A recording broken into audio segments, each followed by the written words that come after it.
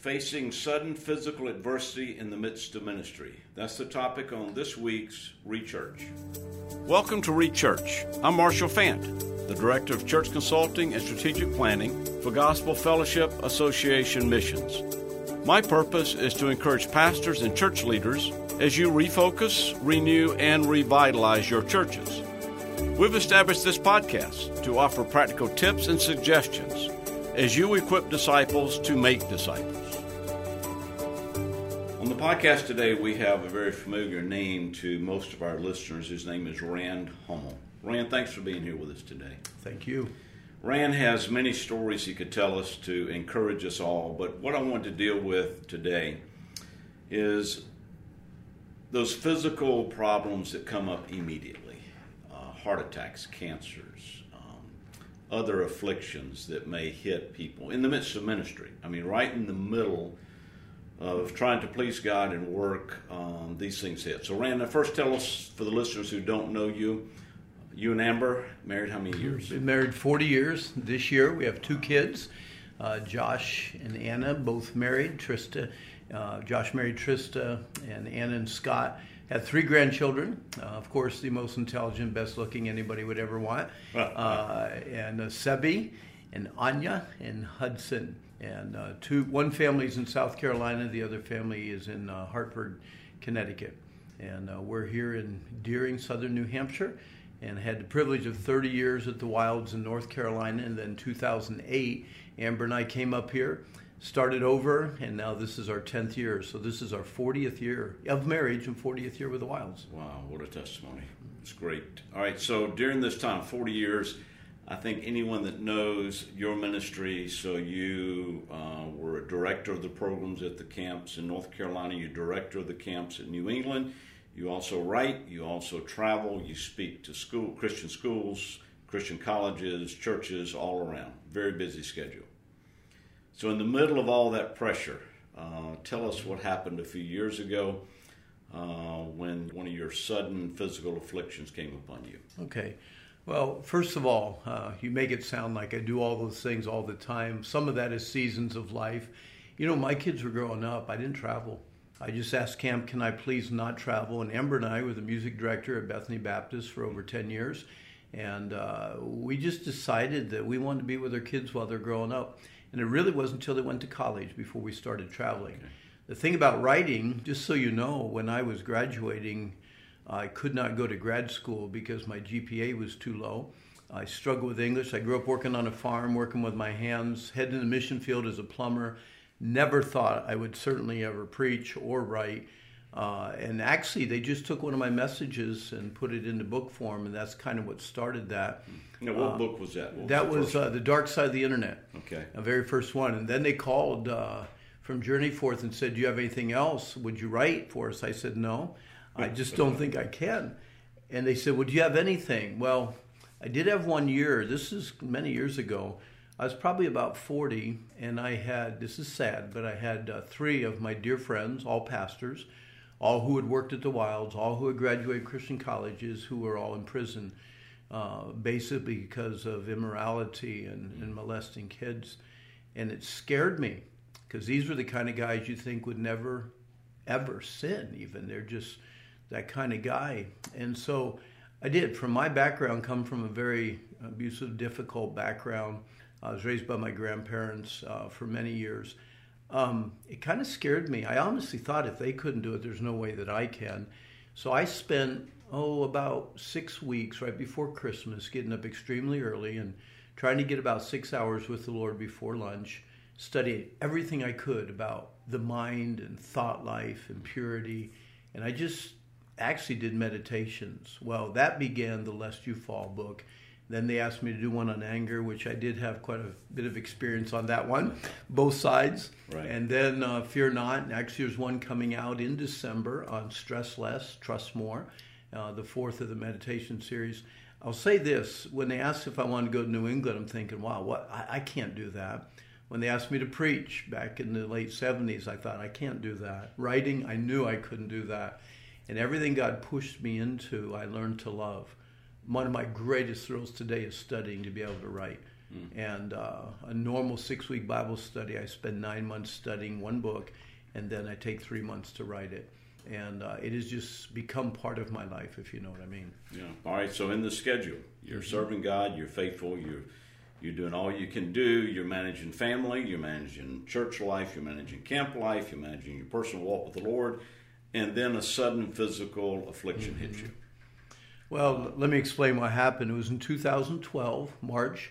It was actually the day that our youth workers conference was starting. And I was getting ready to go to the airport and pick up one of our speakers. And the program guys, they looked over and they said, Rand, you're going to do German musician for fun time. I said, no, I'm not. You guys are going to give me a heart attack. And they all laughed at me. And honestly, I went to my office. This was in North Carolina.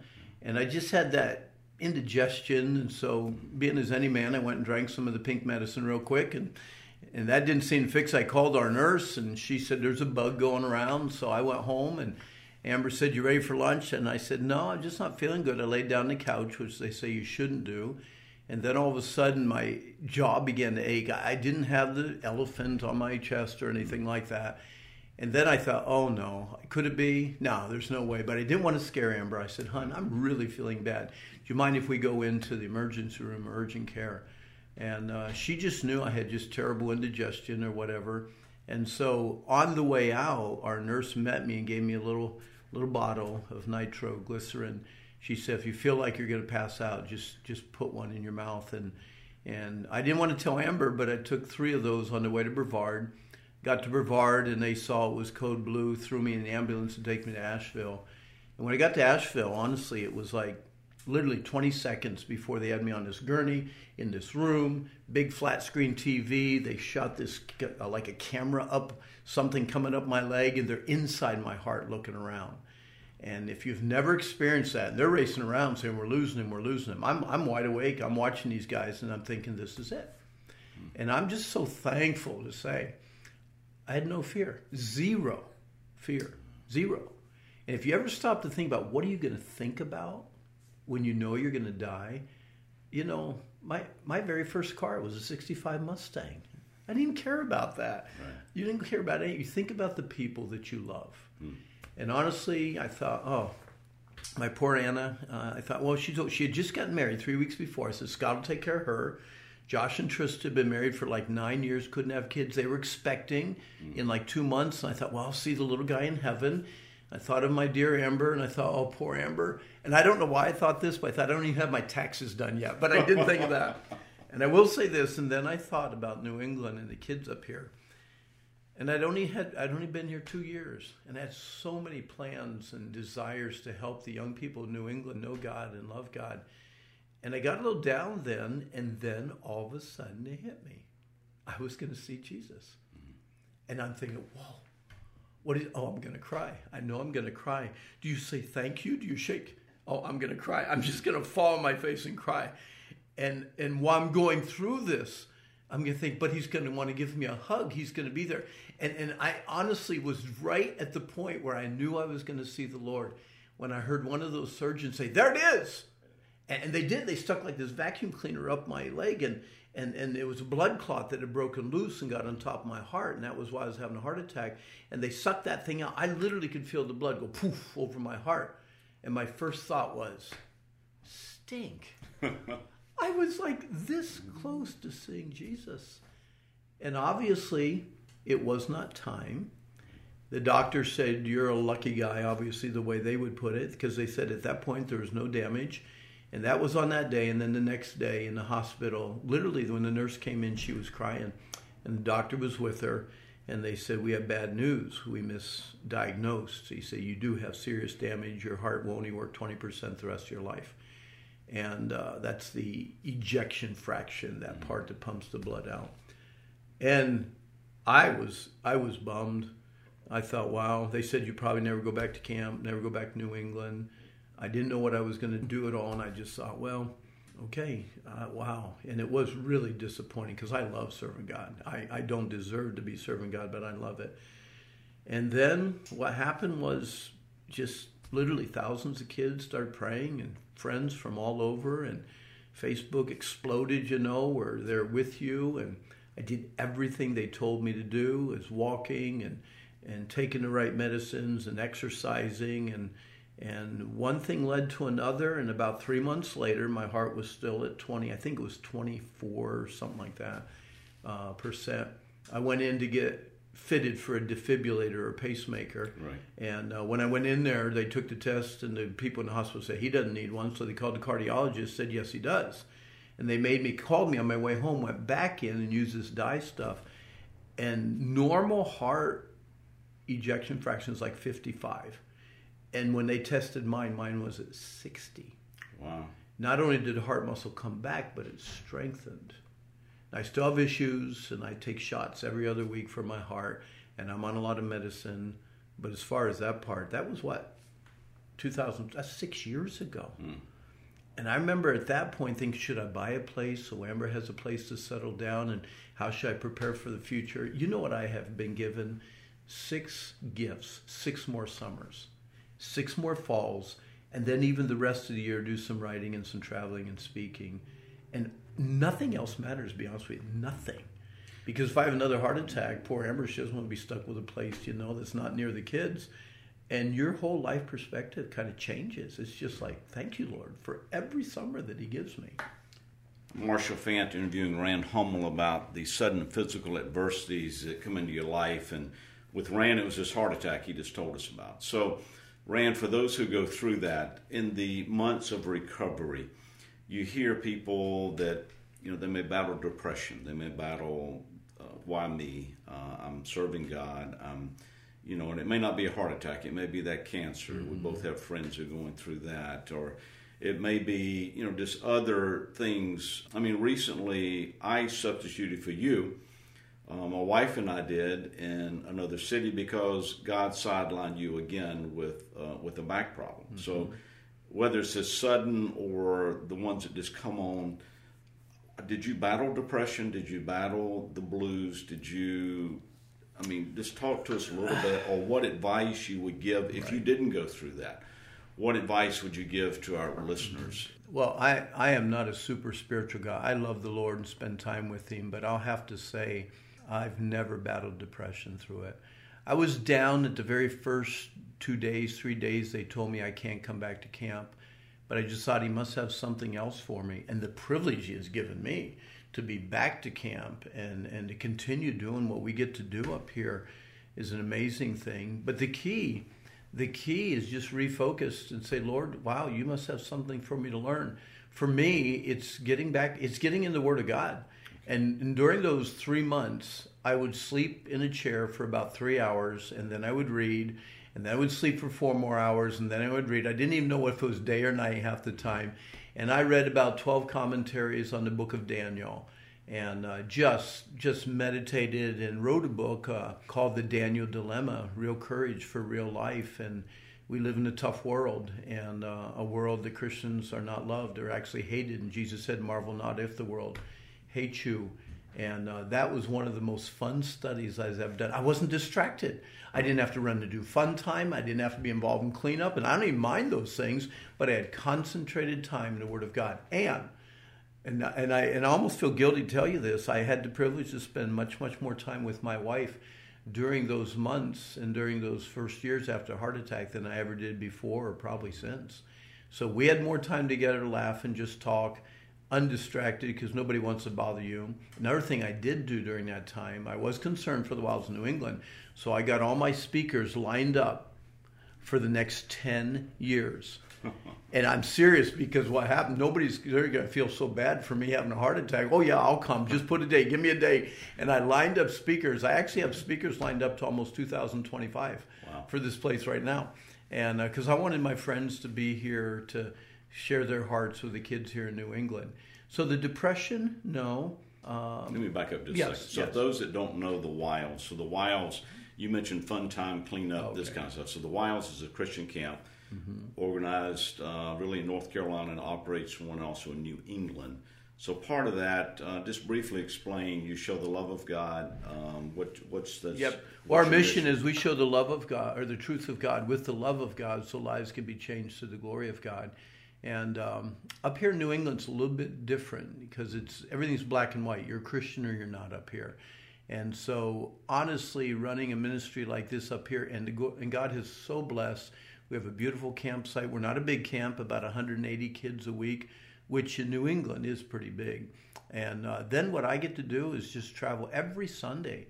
I'm somewhere at a church, just loving on people in New England, northern New Hampshire, Vermont. There might be 18 people, 22. Might be a big, big church of maybe 60 or 70, you know. And so that's a joy. But we run 3 months in the summer for teens, and then we do fall camps. But here we close it down in the middle of October, drain our pipes because it gets really cold. Even the birds wear earmuffs up here, okay? And then that's the time I get to travel and speak. And but part of this fun time is showing them Christians can have fun. Oh, yeah. So part of this is winning the hearts of the teens, and you're really known as a friend of teenagers. Right. I mean, and you're 62. Yeah. Right. So, I mean, I really commend you. I know it's impacted all of our children, and so I thank you for that. But all right, so I want to cover one more thing that you really stressed. Some people may not know how to meditate. You mentioned over and over you were meditating, you're writing books on meditating. Would you just take what minutes we have here, because that may be a key here, of describing and gives, maybe if somebody says, I've never meditated. So Rand, just take, again, Rand Hummel with the Wilds, New England. Would you just take the few minutes we have left, and would you expound on that? I'm going to go back to when I was 27. We had our son Josh, and then we had a little boy that died at birth. And it was a struggle, and then we were going to lose the next pregnancy, the next baby. And I lost it. I got angry with God. And when I got home, I said, God's mad about something. Amber said, no, he's not. He doesn't care. He's 1,000 miles away. And it hit me that we were both very, very blinded to our concept of God. I was raised in a very difficult, angry home. So to me, God was an angry God. For Amber, some teenager had her put in foster care, and then she was adopted out of that. But when she was like 7 or 8, her daddy died, and her mother never got married again. She grew up without a dad. So for her, God is 1,000 miles away. So I went to my dear friend Ken Collier, said, I'm in trouble. I'm a mess. I was struggling with my anger. Amber and I were having problems. He said, well, you need to get to know God. So what I did, I was scared. I mean, this is where God, literally Isaiah 66 is it. He's looking for those who are contrite of spirit. That means pulverized and trembles at his word. And I was scared I was going to lose my ministry, my wife, everything. Because I was a mess in my heart. I could fake it, and I could serve really, really good, okay, and work hard. So I got up very early in the morning. I spent 2 hours every morning for the next 18 months just going through the book of Psalms. God is my God is. And Marsh, I'm telling you, it changed my life. Totally changed my life. Because I'd be reading, my God is strong, my God is light, my God is patient with me, or my God loves. I'm thinking, well, I know he loves the good kids that like go to church and are faithful, and I always struggled with the concept of God loving me. Not that he wouldn't love others. I never doubted that he would do that. And it began to change my life, but not only did I start to see, my wife saw a difference in me. I mean, when you grow up in a difficult home, you don't cry a lot, you don't laugh a lot, and now, man, I get choked up at supermarket openings, you know? It's just, when kids get saved here at camp, I just start blubbering, and it's what God changes a heart. And the key is we get in such a hurry. Just yesterday, I preached a message to the teenagers here at the Wilds of New England called Fast Food Philosophy. And we almost approach God and devotions as a drive-through at McDonald's. Something fast, quick, and easy. It tastes good, makes me feel good. And we miss the Joshua thing. This book of the law shall not depart out of thy mouth, but thou shalt meditate therein day and night, that thou mayest observe to do all that is written therein. And whether it's adults or kids or pastors say, how can I do this and stay faithful preaching and be fervent in my prayer life and witness to my friends and love my wife and serve my God? How do I do this? Meditate on the Word of God. It'll change the way you think. That's the renewing of the mind. And then it's almost like God puts on the new man, which is a true holiness. It's not pretend. It's not fake. He literally changes us through the meditation of his word. So meditating just over and over that God is good or God is, and just thinking through that and maybe writing down how that applies to you. Is that right? Exactly. From the book of Psalms, it's pretty easy. Right. But then other things, just meditate on whatever. You could just meditate on God's grace or God's love. All right. So the books on meditation that you've put together, one of them is the first one is Lest You Fall. Meditations to fight moral impurity. Okay. Turn away wrath. Meditations to fight anger and bitterness. Right. Fear not. Meditations to fight worry and discouragement. And then again, the next one, taken from the Sermon on the Mount, where he kept saying, take no thought, take no thought. It's stress less, trust more. Meditations to fight the stress in our lives.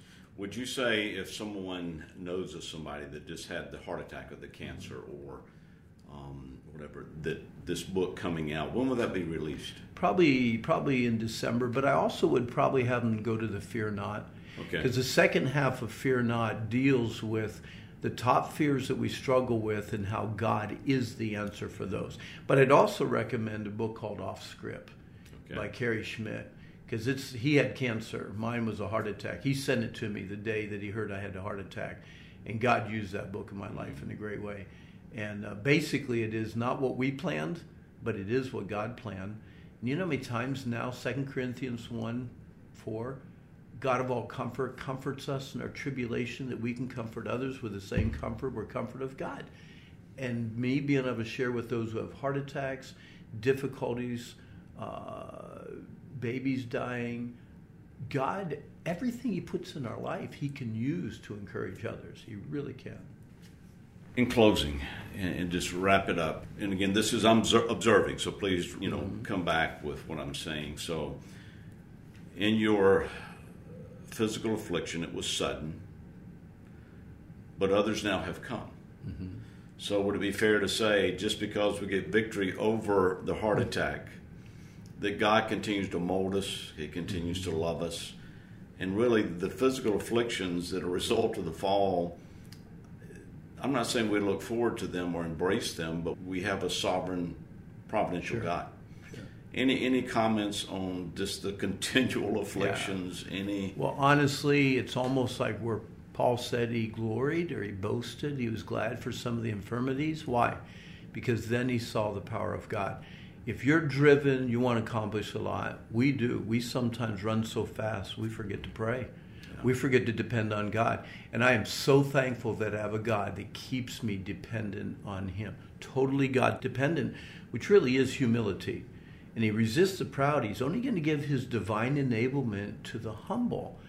And the afflictions that we have and the difficulties, I have back issues. And the bottom line is I've just had too many birthdays. And the spine has 62 years on it, And I'm not going to complain. I am so thankful I get to do what I still get to do at this age. And I really, really don't want to coast. Because when you coast, you stop being God dependent. You've just done it so many times, you keep doing it. And I want to have a fresh message from his precious word every single day. The key, the bottom line is getting up in the morning and spending time with God. The only thing I've been really consistent in all my years is spending time with God early morning. And I am thankful that he's there to knock on the door and say, hey, I open the door and he comes in and sups with me. And it is a privilege to be able to do that. Well, it's obvious in your life and in your ministry and the way you have impacted and mentored so many. So I thank you for your ministry. And again, those listening, Rand Hummel.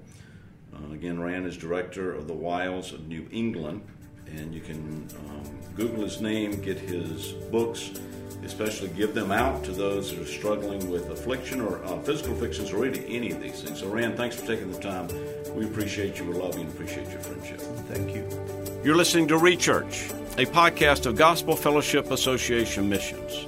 If you would like more information about our ministry or how we may assist you and your church, visit us at gfamissions.org/consulting.